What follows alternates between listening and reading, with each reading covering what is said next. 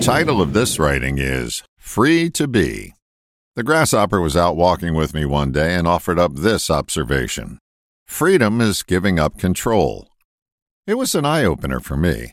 We often look at freedom exclusively as escaping the control of others, but we rarely look at it from the perspective of giving up control ourselves.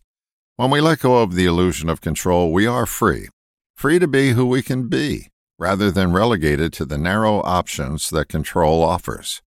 So the question is, what are we attempting to control?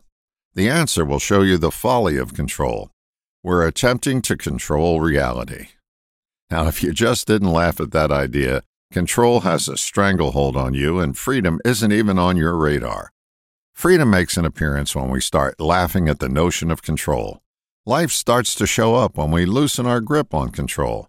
Real life doesn't come to us through a prism of control. We add that prism.